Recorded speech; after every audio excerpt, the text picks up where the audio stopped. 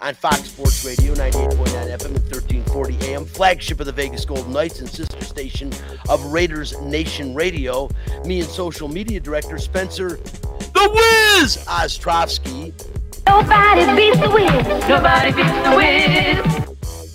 We're here coming to you live from Spencer's studio, also known as the Wiz Den, and Chris Magnum Chapman, who also serves as the locker room reporter for the Vegas Golden Knights Radio Network, is producing the show back in the Fox Sports Residential Bancorp studio. The reason, once again, is 2.5 years ago, we were kicked out of the Fox Sports Residential Bancorp studio due to the pandemic, and guess what?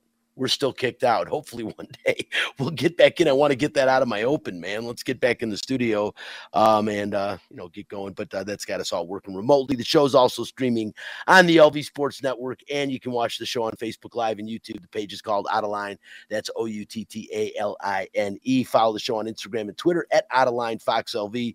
And since we are live, your calls and questions are welcome. The Fox Sports Residential Bancorp studio line is 702-876-1340. Hi, this is Bubby, and it's time for What's on Tap. On Tap, brought to you by title sponsor Residential Bancorp. Whether purchasing a new home or refinancing the home you already own, Residential Bancorp is the company to turn to for all your home financing needs. Residential Bancorp, funding America one neighborhood at a time. And don't forget to ask about the new incredible discounted payment options on move-in ready Wedgwood homes, available right now all over Las Vegas. Call 702-964-5720 for details and to get information on all of the home financing options currently available in the state of Nevada. On Tap, the Vegas Golden Knights are only a week away from the start of their preseason schedule, and time to speculate on who will be the first line. It's going to be some interesting takes on that. Interested what Mags has to say. The Aces are in the WNBA Finals, as we all know, which will be starting in just a couple of hours from right now at the Michelob Ultra Arena at Mandalay Bay. They bring home Vegas's first ever major professional sports championship. We'll give you our take. UNLV played until the final gun at Cal yesterday and came up only a few yards short of winning their first two games of the season for the first time in a while. We, the Las Vegas Raiders, I should say, are set to kick off week one in just a couple of hours, man. Pretty darn cool. I know we've all been anticipating this big time, and they'll be in Los Angeles to play the Chargers, divisional rival. These two teams could finish 1-2 or 3-4 in this year's AFC West, the best division in football. We'll break that all down for you, as well as the week one matchups. A little while, too, we'll have former NFL players Napoleon McCallum and Michael Blankston. They'll be joining the show to talk about the first of 4 NFL grudge match golf tournaments that are going on this year, and we're going to be giving away an opportunity for 2 people to play with me this coming Saturday at the very first one of the season. It is the grudge match, Raiders versus the Arizona Cardinals. That's going to be interesting, and we'll talk about that a lot shortly. Plus, the Las Vegas Aviators report they're getting ready for their final home stand of the season. If you haven't been out to a Las Vegas Aviators game, your last chance is coming up in the next week and a half, so make sure you do. That's what's on tap. If you are looking to buy a home or to refinance the home you currently own, choose the company you can trust, Residential Bancorp, funding America one neighborhood at a time. Call 702-964-5720 for details on your home financing options today. And guys, before we get beginning, obviously September 11th, man, one of the most tragic days in American history, back 21 years ago. And I think all of us, it's one of those incidences that if you were alive at that time and at an age where your memory was even working, I would say 10 years old probably or older, you probably remember the day and remember what you were doing and where you were at. And something that none of us experienced. We just experienced a pandemic, which was new for all of us as well. But that was something that I don't think anybody saw coming, and I'll never forget it. I was working for CBS Sports Radio at the time in Detroit when 9/11 took place, and it's actually a news outlet, WWJ, WXYT in Detroit. And I got to tell you what, everyone was just like, you got to be kidding me. We were actually watching the monitors when the second plane hit the second tower, and it was crazy. It was one of the most incredible experiences in my life where you just sat there dumbfounded, not knowing what to do. I mean, all of a sudden, should we get in a car and go to New York? I mean, it was a wild, wild day in the worst possible way in American history. And hearts go and feelings go out to all the people, survivors, and all of us, because really it was traumatic for, I think, everyone in the country, even if you didn't know anybody that was affiliated in New York at the time with the, or I should say was involved or part of the tragedy. It still affected every one of us. So, 9/11, man, a day that will be remembered in American history for history. Just incredible. Spence, let's go ahead, man. Let's get the nightcap. Hockey players, as you know, are warriors. They don't give up. They come to play every game. It's time for Nightcap, a cup full of the Vegas Golden Knights. From highlights to interviews to special events, the puck starts here.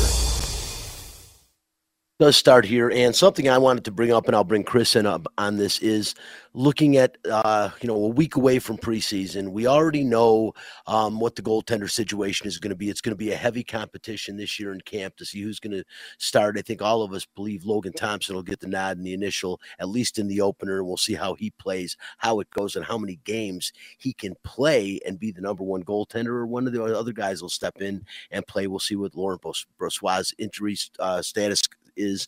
All that's coming up down the road. But Chris, right now, it's the number one line. Max Pacioretty, of course, departed. Danilov departed. Who is going to be on that first line? I can't imagine Jack Eichel not being on the first line, and it's unfathomable. I got to believe he's going to be on the first line. I think Jonathan Marchessault, also based on what he did, tied his career high with 30 goals again last year, Chris. I got to believe he's on the first line. And then it's who's going to be the third guy is the question. Is it going to be Mark Stone? Is it going to be Chandler Stevenson? Is it going to be Riley Smith? To me, those three make the most sense on the other side. What do you think? Well, I'll start by saying I think in order to try to gauge Chris at all. Nope. Okay. All right. Okay. Blame Spencer, of course. Yeah. So I think in order to try to guess what the first line is going to be, you kind of have to look at what he had, what Bruce Cassidy had in Boston. And he had the dynamic scorer. That's going to be Jack Eichel. He had the other guy who was the number 2 scorer who could put the puck in the net, right? I believe they called it the perfection line, if I'm not mistaken. The Boston Bruins top line was one of the very best top lines in the entire NHL, and it began with Patrice Bergeron. So when you look around at the Golden Knights lineup, you say, who's the player who's the most like Patrice Bergeron? And to me, that's a guy who probably should have already won a Selke Award, but he didn't. He was screwed out of that a couple of years ago. But Mark Stone is among the best defensive forwards in the NHL. Now, obviously, there's question marks about Mark Stone's health, but I think your first line, assuming Mark Stone is fully healthy, you're going to have Jack Eichel at center. I understand Eichel and Bergeron were both the centers, but Mark Stone obviously not a center, but he's still among the best defensive forwards in the entire NHL. So you're going to have Jack Eichel, Mark Stone, and then Jonathan Marchessault. That is my top line. I think you take your best defensive forward, your most dynamic player in Jack Eichel, and a guy who is a prolific goal scorer and who's not afraid to shoot in Jonathan Marchessault. I think that's the way you get the best out of the Golden Knights in this particular situation. Who else could be on there? I do think Chandler Stevenson could be on there. Because the speed that Chandler Stevenson plays with, like Chandler Stevenson, first of all, had a career season last year, but he's a guy who in the past has had chemistry with both Mark Stone and some of the other guys on the team. So he's a guy who you could put up there. And the reason I don't is I think we need a change. I think it's time for a change. I think you break up the misfit line. I think you kind of evolve on from that. Will it work? I don't know. Because obviously William Karlsson, Jonathan Marchessault, and Riley Smith have, obviously played some really important minutes for the Golden Knights over the years. They've been probably the 3 best players that the Golden Knights have had since day one. So I understand the sentiment of not wanting to break those guys up and the chemistry that they have. But I think we need to see something different. And Brian, I think it sounds crazy, but I think my second line, I'm going with Nick Waugh and not William Karlsson at center. And I think you maybe put Phil Kessel on one side and then Chandler Stevenson on the other. And then I think the third line you have William Karlsson and Riley Smith. I'm not sure who you put on the other, who you put on the line with them. Maybe Amadio. I'm not sure what we're going to see. Who knows? Maybe Brendan Brisson will make the roster out of camp. I really don't know. But Brian, I think right now my top six, I've got Eichel, Stone, and Marchessault as my top line. My second line is Nick Waugh, Phil Kessel, and Chandler Stevenson. And I think that's the way things will start. I don't know. I mean, we can't get into the mind of Bruce Cassidy, obviously, until training camp opens and we see what it is exactly he wants to do. But I think, for a team where goal scoring is going to be at a premium, I think you put your three best goal scorers on the top line. Yeah, Chris, I think you're right. I think Stevenson is a guy who could be top line or second line. Like I said, I think Mark Stone, Jack Eichel, and Jonathan Marchessault makes the most sense on the first line based on what they bring. And you're right. You put the best defensive forward on one of the best in the league when he's healthy, and Mark Stone, one of the best two-way players there is.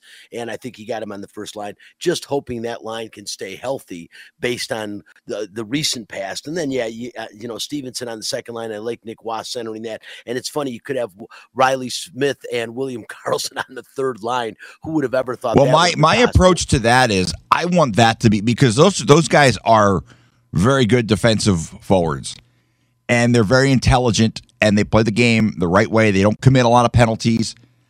I want that to be my line to go out and shut down the opposing team's top line every night.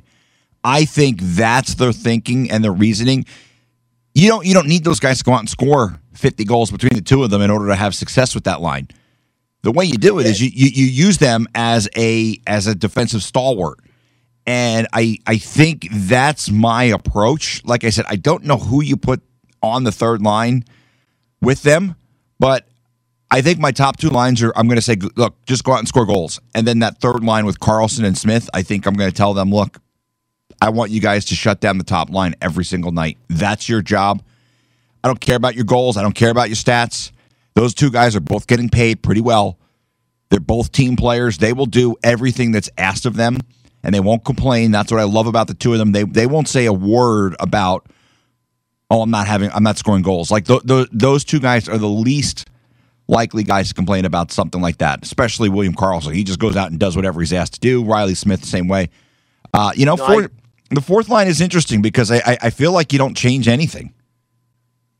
You don't change anything. You've got, to have Carrier and Kolasar on that fourth line, even though neither one of those guys maybe are as intimidating around the league as Ryan Reeves was. No, of course not. But cumulatively, number one, they both bring better. They're both better goal scorers than Ryan Reeves. That's not saying a great deal, but they are. And they both can play physical hockey. I mean, Chris, we've seen William Carrier since year one.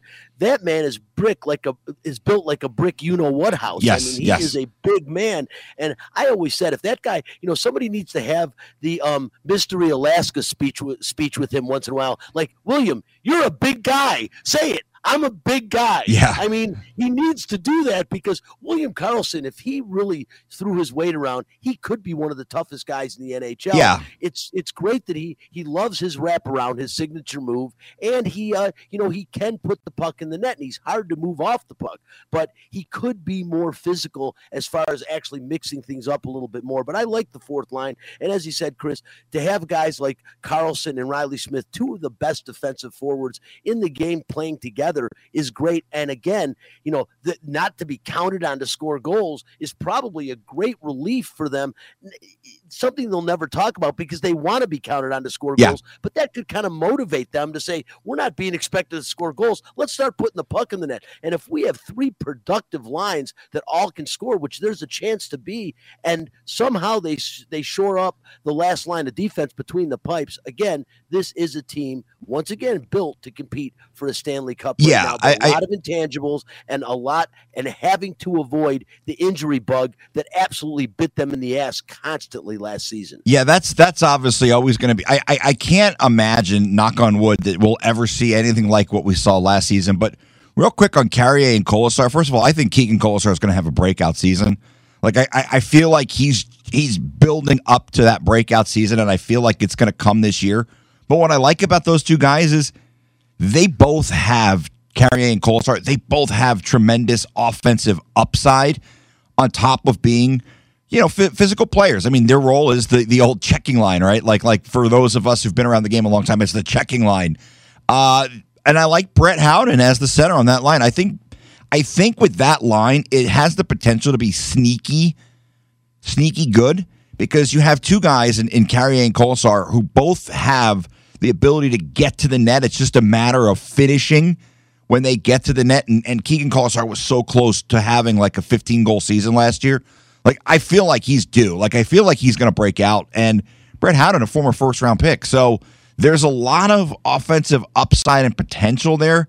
I feel like it's just a matter of those three guys putting it all together. But I like that fourth line because you have the two physical guys on the wing, and then you also have three guys who are still full of potential. They're all relatively younger players. I mean, Kolesar still well on his way to being a longtime NHL player. But Brian, and we haven't even touched on it, but the strength of this team is the blue line.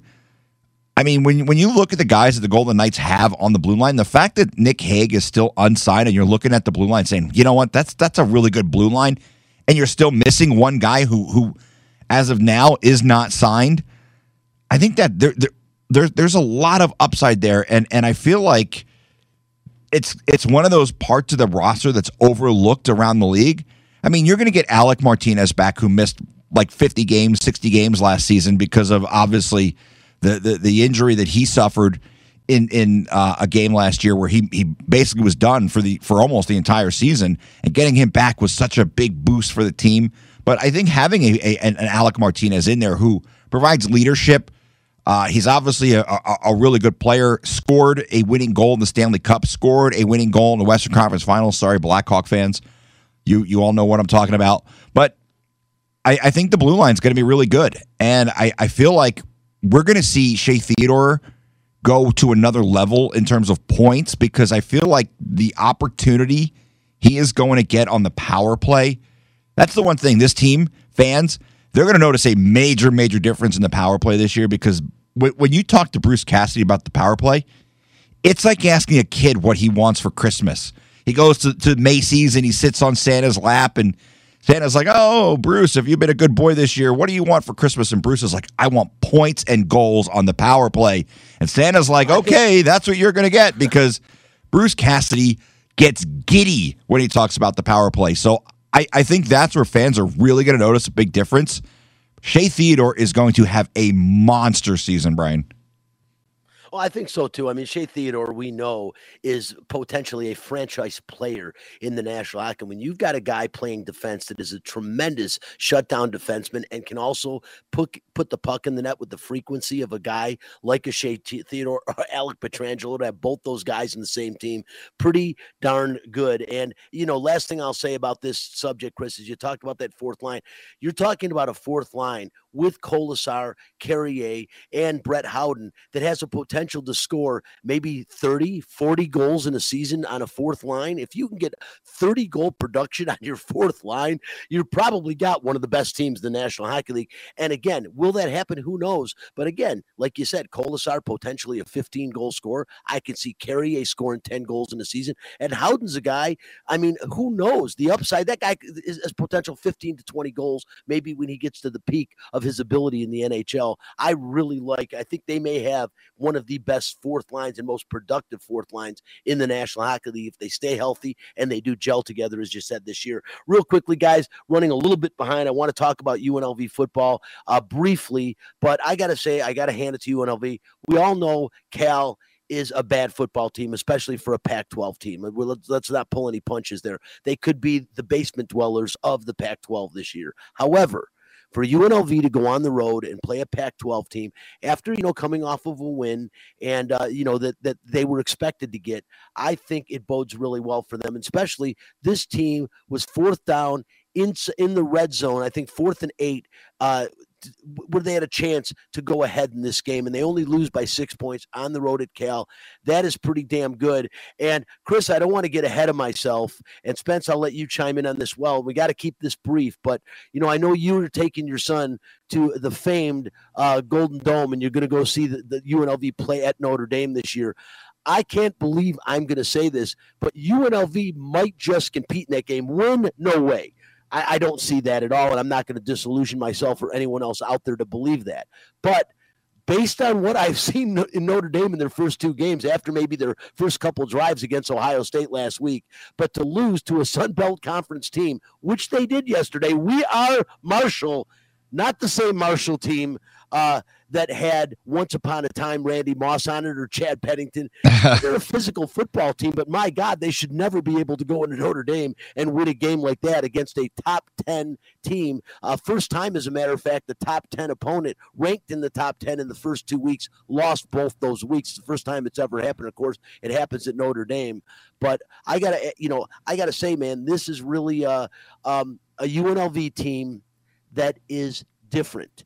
And just a different feeling about it. I'm not going to get overly excited or hyped up. I still am not thrilled at all, and I'm the first to say it with the way, the way that the head coach has handled the media or handled things here in that realm, the community. But the way the football team is looking right now, this is definitely an improved UNLV football team.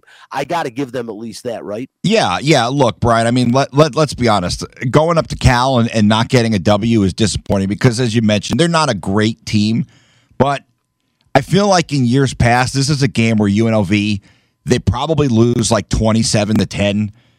It's close for a half. I mean, UNLV had an opportunity to win that game, which is probably the most disappointing because there were 6 opportunities last year where they lost by 1 score, and it seems like maybe there's a little bit of a carryover. But I will say this, Doug Brumfield is a really good quarterback. When you watch him play, He just makes plays, and I think that's something that UNLV's been lacking for a long time at that position. He obviously has 2 really good weapons on the outside. Obviously, Ricky White is the guy right now, and look, they've got a pretty good run game. I thought people were wondering if there was going to be a fall off with Charles Williams not being back there this year. But it seems like the tandem that they're using has been pretty solid. Look, I'm not saying North Texas next week is a pretty tough game. That's a pretty good team. That's a team that's consistently a bowl team. But this is a team that UNLV needs to beat because when you're building your program and you're building a winning culture, you go out and beat teams that are at the same level as you. North Texas coming to Vegas. I like to call it the Caleb Herring revenge game, even though Caleb is not a part of it. Well, at least on the field, he'll be part of it from the broadcast booth with Russ Langer on the call. But that's the team that beat UNLV in their last bowl game, and we know who was the quarterback in that one.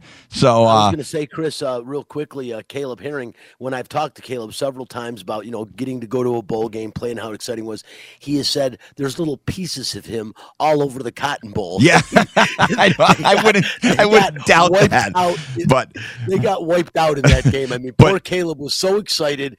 I'll never forget when mine and Caleb's friendship developed after the Central Michigan game, when I saw him doing everything he could to hold back that smile that he just wanted to let loose when he was given the starting nod in the second half and led them on a tremendous comeback to beat Central Michigan and then on their way to the last bowl appearance. And but he said that North Texas State game, the Mean Green, they left green all over. Mean Joe Green in that one. But real quick, big day for the Sun Belt Conference, by the way, Brian, because obviously Marshall, not the only Sun Belt team to pull off a pretty big upset yesterday. 3 big upsets yesterday, and we're going to talk about that in a little. As a matter of fact, UNLV next week, as we said, North Texas, and I'll get into that real quickly right now about college football. The Sun Belt yesterday, completely on fire. It's things you don't see happen, and I mean, it all started just a huge day. Texas A&M. Number 6, Jimbo Fisher, has that team playing really well and looking really good this year. They had under 200 They have no quarterback offense. under 200 yards in total offense to an Appalachian State team. 17-14 the final in that game. Completely unacceptable. They were favored by 18 points. And remember back in 2007, Appalachian State beat number 5 Michigan at that time when they were 33-point underdogs. So Appalachian State, not a stranger to big upsets out of the Sun Belt. But as you mentioned, I mean, for Marshall to beat Notre Dame 26-21, it is just gigantic to win that game on the road at Notre Dame. Notre Dame, you would figure after that loss to Ohio State, man, I thought they were going to take it out. I felt bad for Marshall going in this week. Now I feel really bad for Notre Dame and worse for their head coach, the Ohio State alumni that's not going to have a job next year, because you cannot lose the first 2 games at Notre Dame, and especially to a Sun Belt Conference team. And then talk about the other loss. How about Nebraska, man? I mean, oh my God. If I'm Scott Frost, I don't wait to get fired. I move out of town right now. I mean, they hate the guy. They're in the paper everywhere. Spencer, you can chime in on this if you'd like about Scott Frost, but my God in heaven, I feel bad for the guy. I mean, he is going to be run out of town like no tomorrow. It's not a hot seat that he's sitting on. He's sitting on lava right now in Lincoln, Nebraska. You want to talk about some of those smaller towns too. I mean, that college football is what gets them going, gets them through their work week. So when their team's playing bad, they're gone. They're gone. You're talking about, I mean, it's amazing, but you know, I don't know anything about Georgia Southern. I know where they play at and where they're from, but as far as the football team goes, I mean, Nebraska, wow, they're looking horrible this year, worse than last year. And to give up, I can't imagine that Georgia Southern's an offensive juggernaut, but they gave up 45 points at home to Georgia Southern. Completely unacceptable. Scott Frost is going to be a in-season casualty. He has to be. They got to get that guy out of town. It's almost unfair to let him keep coaching that team. Listen, real quick, guys, again, moving on here because I want to make sure we get to everything today. You know, it is gigantic for the WNBA. It's gigantic for the city of Las Vegas. And when I say gigantic, maybe I'm overstating things a bit, but you know what? This city getting the WNBA, people show up. I mean, Michelob Ultra Arena, if you haven't been down there for one of these games, that place rocks. And I know it only fits like a capacity of 8,000 fans. It feels like about 25,000 when you're in there and that place is packed. Vegas does it right, and it is really shooting life into the WNBA. You saw up in Seattle, it's pretty popular up there. I mean, you know, as they gave Sue Bird her send-off when the Aces sent them packing. But I'll tell you what, this Aces team is fun to watch, and I really think, although Connecticut is playing really well as they upset Chicago in the other semifinal, which was really surprising, winning 2 games in Chicago. They're not going to be easy to take down, but this Aces team, they play 2 ways. They have a small lineup that just gets the job done, and you know, to me, the key to this game, Kelsey Plum and Chelsea Gray, they've got to keep playing like they do.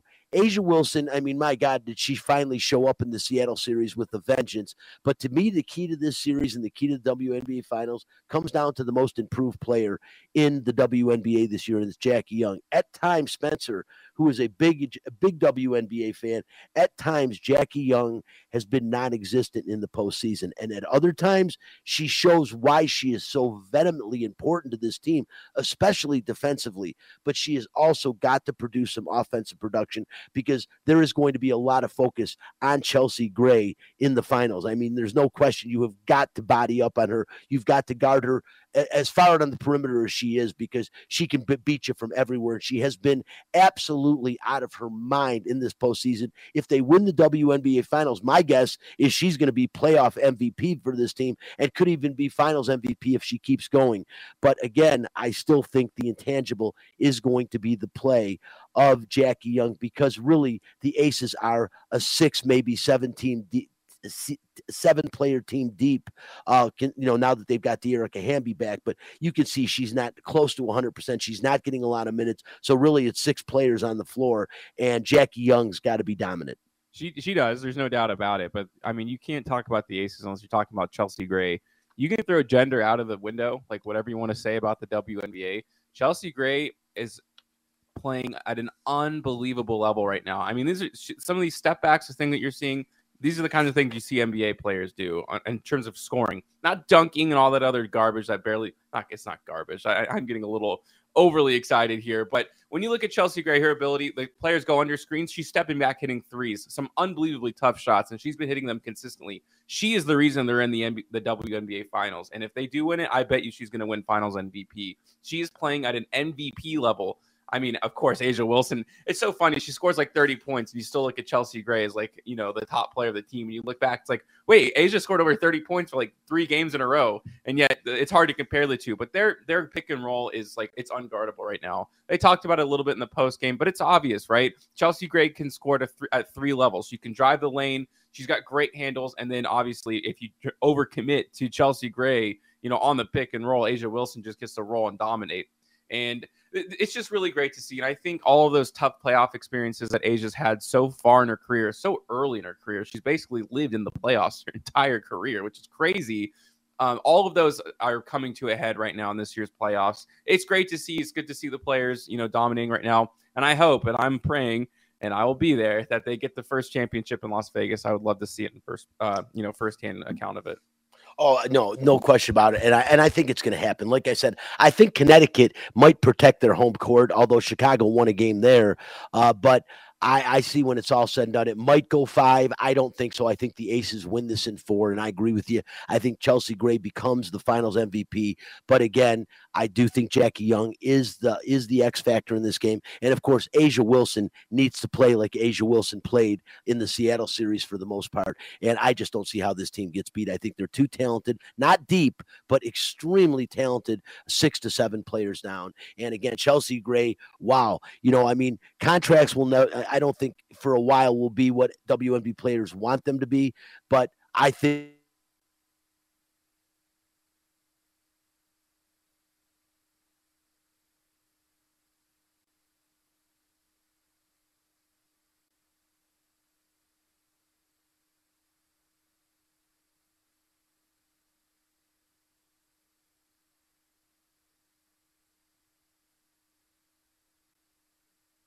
the Raiders. Of course, today, game 1 for the Raiders, playing the LA Chargers, who are going to be one of their rivals. The AFC West, I don't think anyone would argue, the toughest division in the National Football League this year. I think 2 wild cards will come from the AFC West. I don't know how they don't, although there's other divisions that'll argue about that. But they just it looks like a really tough division top to bottom. And I think this game tomorrow is really going to be a telltale sign for how the Raiders will do this year. Spencer, the biggest issues on the Raiders that I see this year, obviously the offensive line. I don't think anyone was surprised that Leatherwood got shipped out. He just never materialized in the 2 years he was here into the player they envisioned him when they picked him with their first pick a couple of years back. But this offensive line is worrisome because you have some of the best skilled players in the league on this team. You've got a top 3 wide receiver in Devontae Adams.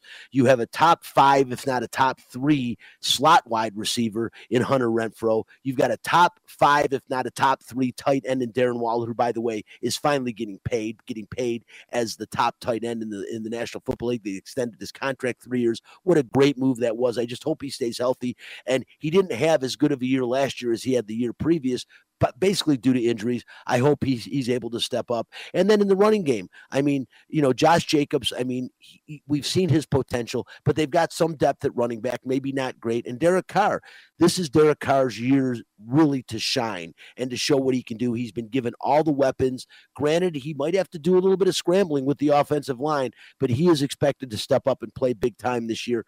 And the one thing I don't understand, guys, and I understand a little bit because of the suspect in the Raiders' defensive secondary and their offensive line, but how are the Raiders by far the least favored team, not only to come out of the division, but to win the championship overall? I think they're like plus 1,400, and that surprises me that Denver is that far in front of them. I understand Russell Wilson makes a great deal of difference going to Denver. I understand Denver has some really good wide receivers and a good running game, and I understand Denver has a pretty decent defense, but I just don't see how you put them in front of the Raiders in the odds category. I can see how you would have the Raiders finishing 3rd in the AFC West.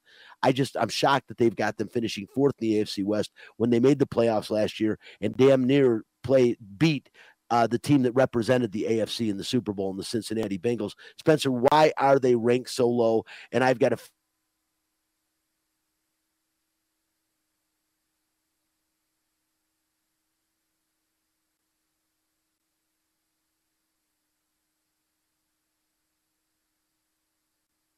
at the defensive line. There's not exactly a hole there. When you look at the Chargers specifically, well, Joey Bosa and Khalil Mack. So I don't see them winning a single game against the Chargers this year. I really can't see them winning against the Chiefs. They haven't done it forever. They get dominated. So now you're talking about 4 losses right there already off the bat, meaning that they have to be near perfect for the rest of the season just to get a chance at the playoffs. That's a problem, and I think that might be the biggest problem. I think that might be the reason why they're so low on the list. That alone, I mean, if you, again, think about it, 4 losses right there I'm talking about before the season started. Now, you have to play the game, obviously, but I just don't see it happening. The first game is like the special circumstance, right? The most like a really embarrassing way to go out and miss the playoffs last year. They had a chance to tie. They gave them the opportunity. They didn't take it, right? And the Raiders win and go on to the playoffs and to compete against the Bengals team. And that's going to be fresh on their mind. So the Raiders are probably going to get dominated today, like no doubt about it. Now, if they win, I'll have a completely different tune this week. But like I said, I could see that happening. And when you're starting against the 8 ball so hard, it's hard to make the playoffs. They barely did it last year. I have no idea how they did. And with all this new uncertainty, no offensive line, like not the bottom 5 offensive line, probably a bottom 5 cornerback team in a division with Justin Herbert, Russell Wilson, and Patrick Mahomes, I can't see it happening in reality as much as I want it to. Trust me. Yeah, it is going to be a really tough matchup this afternoon. I'm looking for.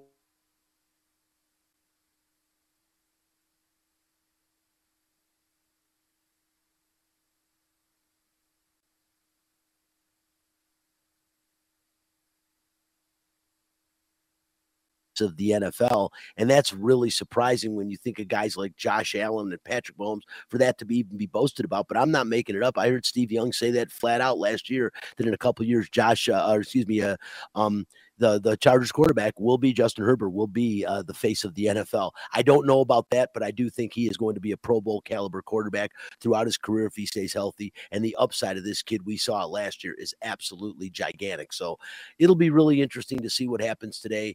I think the Raiders are going to compete in this game. I think it's going to be close. I do think that they're going to win the game. I don't know why. Again, I'm going out on a limb here. I know I'm probably alone other than a lot of diehard Raiders fans that believe that. But I think the Raiders do match up decently against the Chargers. And I think the fact that everyone does expect the Chargers to win this game and probably by a touchdown plus, that bodes well for the Raiders where they can sneak in and get a victory against a team they know very, very well. They play them twice every year. We'll talk a little bit more NFL in a little while. I wanted to mention, I don't know, the NFL grudge match that is we've talked about the last couple of weeks. And as a matter of fact, 702-876-1340, you can give that number a call in a little while. Just keep that handy. I'll tell you when to call. We will be giving away a twosome to play this coming weekend in the NFL grudge match. It's the Raiders play their first home game of the season, their first regular season game against the Arizona Cardinals.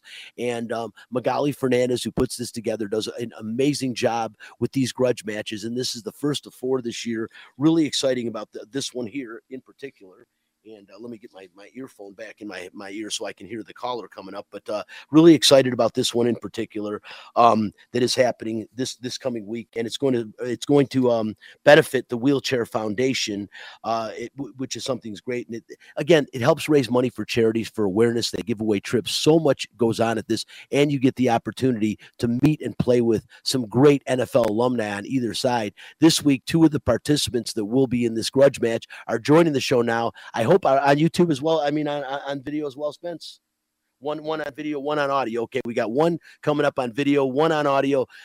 Join now on Out of Line. Welcome. We want to welcome in Napoleon McCallum, former Raider, 2-time All-American at the Naval Academy, one of the best running backs in the history of collegiate football. If you haven't seen Napoleon McCallum, go back and watch some of this guy's game, Phil. Also, one of the most horrific injuries in the history of the NFL. If you don't remember that, I'm not going to talk too much about it because simply Napoleon probably has to deal with that conversation in every interview he has. I know I've had Napoleon on other shows before, and of course, that subject's been beaten to death. So we'll talk about it briefly. And also joined Michael Blankston, former Arizona Cardinal. We've got the rivalry going on. Guys, welcome to Out of Line. Hey, thank you for having us. Okay, Napoleon. First of all, I know you've lived in Vegas for a little while. You've been calling this place home. How cool is it for you to see your former team now playing in your current hometown? Oh my gosh, it's so fantastic. We just had a Raider alumni reunion. 300 former players came in, and we just had a great time. Just rehashing, our time together as a Raider. And you had a tremendous opportunity to play for the Raiders at one time. Just such a storied franchise. You got to meet the legend in Al Davis, and now his son Mark taking over this team.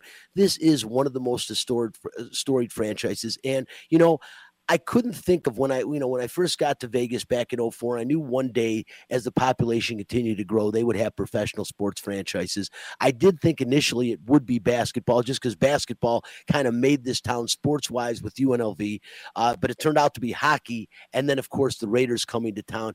But when I think about all the franchises in the National Football League, I can't think of a better fit for a team than the Raiders in Las Vegas.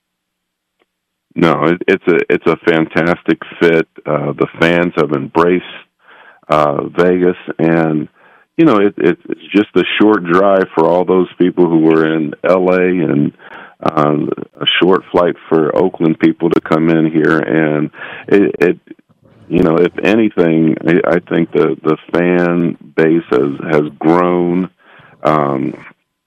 The Raider Nation is as strong as ever. No question about it. I want to ask, and I also want to bring Michael Blankston in a second, but Napoleon, you've played in these grudge matches before. I've seen you out there last year.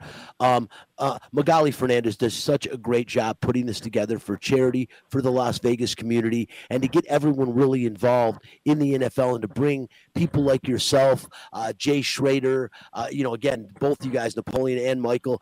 This is really cool. Napoleon, talk about this grudge match, the history of it, but more or less the one coming up this coming weekend. Well, it's just a fantastic opportunity to meet some of your favorite football players in an environment that's different. We're all out there struggling to hit the ball around the course, and we tell stories. And it's a great one-on-one opportunity with a lot of the players, and to relive the history when the guys aren't so guarded, and they're just out there having fun, and we're all retired, and we love telling our big stories about how we played in the NFL. So it's just a great time. Oh, it really is, and again, getting to meet the guys, get to come out there and meet you guys, enjoy yourselves. I saw all the alumni at the last NFL game; it was great. Want to bring in Michael Blankston now as well. Michael, the visitors coming in here, the Cardinals, and you got to represent, man. I mean, some teams have fared well against the Raiders alumni, some teams have not. What are you predicting?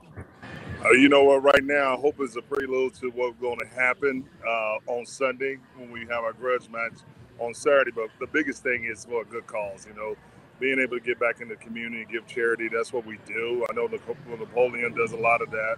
I do a lot of that. So it's an opportunity to give back. But you know what? It's an opportunity to see the camaraderie that we have from former players in the NFL and getting together and just enjoying themselves and doing it for a good cause. So you can't beat it.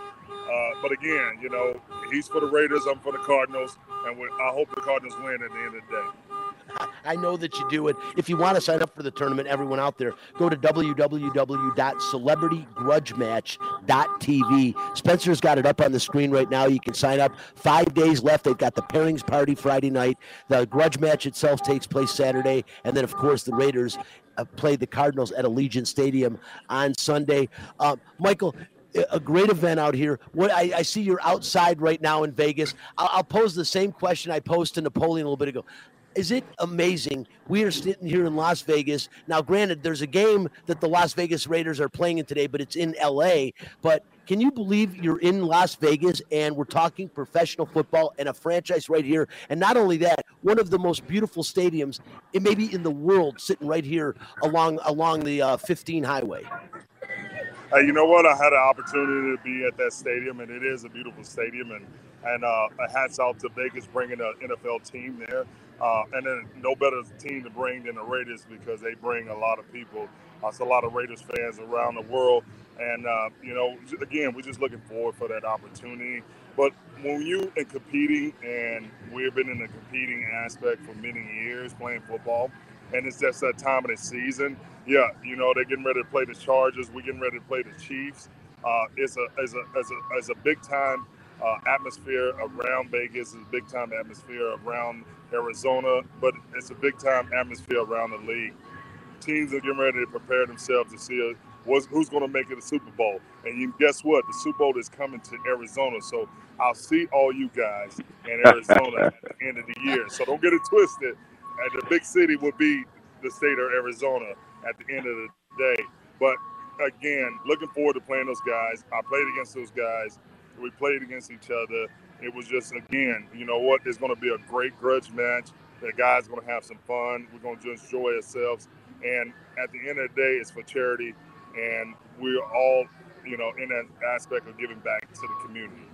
No question about it. You can still sign up. Magali says there's foursomes available. Get involved. Check out the website. Look at the screen right now, and definitely participate if you can. And no question, Michael Napoleon, we appreciate you joining the show. I got to get, before I let the two of you go. And first of all, Michael, real quick, I know the Super Bowl's in Arizona, but don't forget, we're only a year away from the Super Bowl being in Las Vegas too. So we're getting it here. You're getting it there. It's going to be a lot of fun. But I want predictions on the game today and next week. We'll start with you, Michael. How about the game today for the Raiders? I know you're a Cardinals fan, so I'll let you pick the Cardinals game. Cardinals, big game with the Kansas City Chiefs coming in there. Hey, Brian, I do a lot of radio show, and it's going to be a tough game for the Cardinals. We're missing a lot of key players. Our secondary is beat up. J.J. Watt, we got also D-Hops out of there. So we're going to see how they gel. Kyler Murray didn't play any during the preseason. We're going to, and most of his getting to know and understand his new players is during practice. We'll see how they come out in the game. Yes, I got to go for the Cardinals, but it's going to be a difficult win. Now the Chargers have made some changes, and they're going to be a tough team. But I got to give you guys credit for bringing Adams in there from Green Bay. Yeah. So you guys got a great team. Y'all won every preseason, even though every preseason game doesn't count, but y'all showed that y'all can win and y'all can score and put points on the board, and you can stop other teams, and that's huge. So I will give you hats out that you guys will win today against the Chargers. But next week when we play the Cardinals, I'm going for the Cardinals. I'm letting you know that right now, Brian. Well, the one thing I will say about the Cardinals, your points were very well taken, but Kyler Murray, as we've known, he's a small guy. I mean, small in stature, but tremendous in talent. But what it does, it seems to wear on him as the season goes on, and his statistics show that. But we're at the beginning of the season right now with a fresh body, didn't play a lot in the preseason. So Kyler Murray is as dangerous as anyone in the league in the first 8 weeks. And this is one of the first weeks. So I look forward to it. And, of course, I don't think people can overstate how much losing Tyreek Hill means to the Kansas City Chiefs. Tyreek Hill was just not wide receiver. He is a three-way player. And when I say three ways, he can run the ball, he can catch the ball. And if you need a guy on special teams to light it up, throw him back there in a crucial situation. He could run back a punt for you. That's what they just gave to the Dolphins. And that is a huge loss for Kansas City, more than most people are talking about. But I think Arizona will bode well in this game today. Napoleon, I'll bring you in for the final word. Raiders, Chargers today in LA. Who wins and why? Well, the Raiders are going to win this game. If you saw during the preseason, they're a different Raiders team. They're more disciplined. They just got it together. And then when you listen to those guys do interviews, their heart and their mind is into it. And so I'm going on those intangibles. And that's why I got the Raiders winning big time today. I've got them winning too. Most of my friends, I was on a show on Fox on Heatwave Sports last night from 10 to midnight with Tim Unglesby and Tom Barton, and they're all picking the Chargers today. I'm going with the Raiders. I think the Raiders, and it's not a homer pick at all.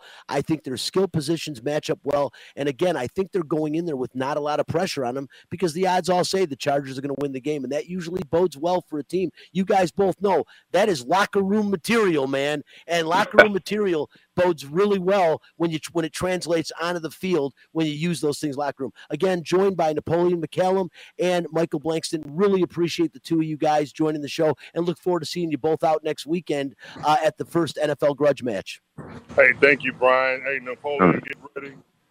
This is a grudge match, and I'm coming to win. Well, I'm sure you're going to do your best, but good luck. Appreciate you both. Once again, Napoleon McCallum, Michael Blankston joining the show. The NFL grudge match, first of the season, is next weekend. And call right now, 702-876-1340. Your chance. I'll take caller number 7, let's say, to win the twosome, and you'll get to play with me next week. And that is not a prize, trust me. You better be good golfers if you're playing with me, or we have absolutely no chance. Guys, real quick, moving on. I really enjoyed talking to those guys. I didn't want to beat up Napoleon with the knee injury, but if you haven't seen it, all I'll say is Google Napoleon McCallum and check out what happened to him and what ended his career. You know, when he left the Naval Academy at that time, he was the leading rusher all time in collegiate football. Reggie Bush passed him up a few years later, or I should say several years later.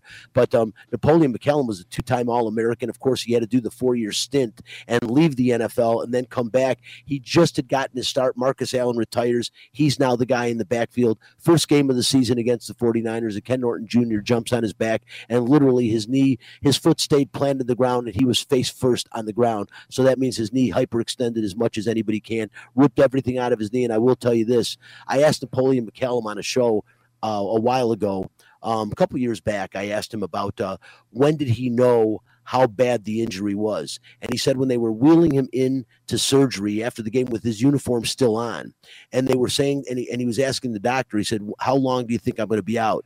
And the doctor said, Napoleon, I think we're going to be able to save your leg. And he said that's when he realized how serious the injury was. It was, to me, worse than Joe Theismann's, the worst I've ever seen. Guys, listen, we're running really low on time. Let's break down the NFL, the NFL Raiders game first, and I'll give you guys both the chance to chime in on this game, what you think is going to happen. Of course, Real Spencer put on the screen, you saw the Josh Allen and my God, that first game against the Rams. I think that told us a lot. I do think Buffalo is the odds-on favorite to win the Super Bowl. I think that team is stacked both offensively and defensively. Their skilled positions are second to none, and Josh Allen just might be the best quarterback in the National Football League. Who would have thought that a couple of years ago, the way Patrick Mahomes was going? Not that Patrick's not right there. But, Chris, I'll start with you. Who wins this game in L.A. and why? Well, I hate to say it, but I feel like it's a Charger win. They're going to have payback on their mind from last year. Look, obviously, the Raiders could have played it where both them and the Chargers made the playoffs. So I think the Chargers are probably still a little bit seething about that. If you were at that game, I mean, I'll be honest, I didn't get to a ton of games last year, but I got to that one. And that was one of the very best NFL football games I think I've ever seen in my life. I mean, Justin Herbert is an incredible quarterback. And look, Derek Carr is so vastly underrated as a quarterback. But I like the Chargers at home. I think it's a revenge game for them, and that's not going to be a dialysis on the Raiders' season. I feel like, look, one game is not going to of 17 is not going to make or break their season, but I feel like this is a Chargers win. They're angry. They've had an entire offseason to think about it. So I think it's a close game, but I think at the end, I think the Chargers end up winning. Spence? I unfortunately think this is not a very close football game. I think the Chargers come out with a statement. Not to say that that's the end of the Raiders season. It's just that there's too much emotion going into it. Although the one advantage is that there is no home field advantage for the LA Chargers. Yeah, it's a Raider home game. There's going to be more Raiders fans there. I think there'll be just as many Raiders fans as Chargers fans, although there are Chargers fans growing all over the country, Spence and Chris, based on what they did last year, and seeing that this is an exciting up-and-coming football team with a very dynamic defense and a very talented quarterback, a young talented quarterback with some really good skill position players. Austin Eckler, when he is healthy, I know he's kind of a scat back, but a great running back, and also, of course, Keenan Allen, really good on the outside as wide receiver. Listen, we are at a time. Don't forget Aviators Tuesday night. They're home for their final 12-game homestand of the season. Get out there and check out the Las Vegas ballpark next week. Raiders start their season, their home season, I should say, their first game at home against the Cardinals. And don't forget the NFL Grudge Match. Check it out.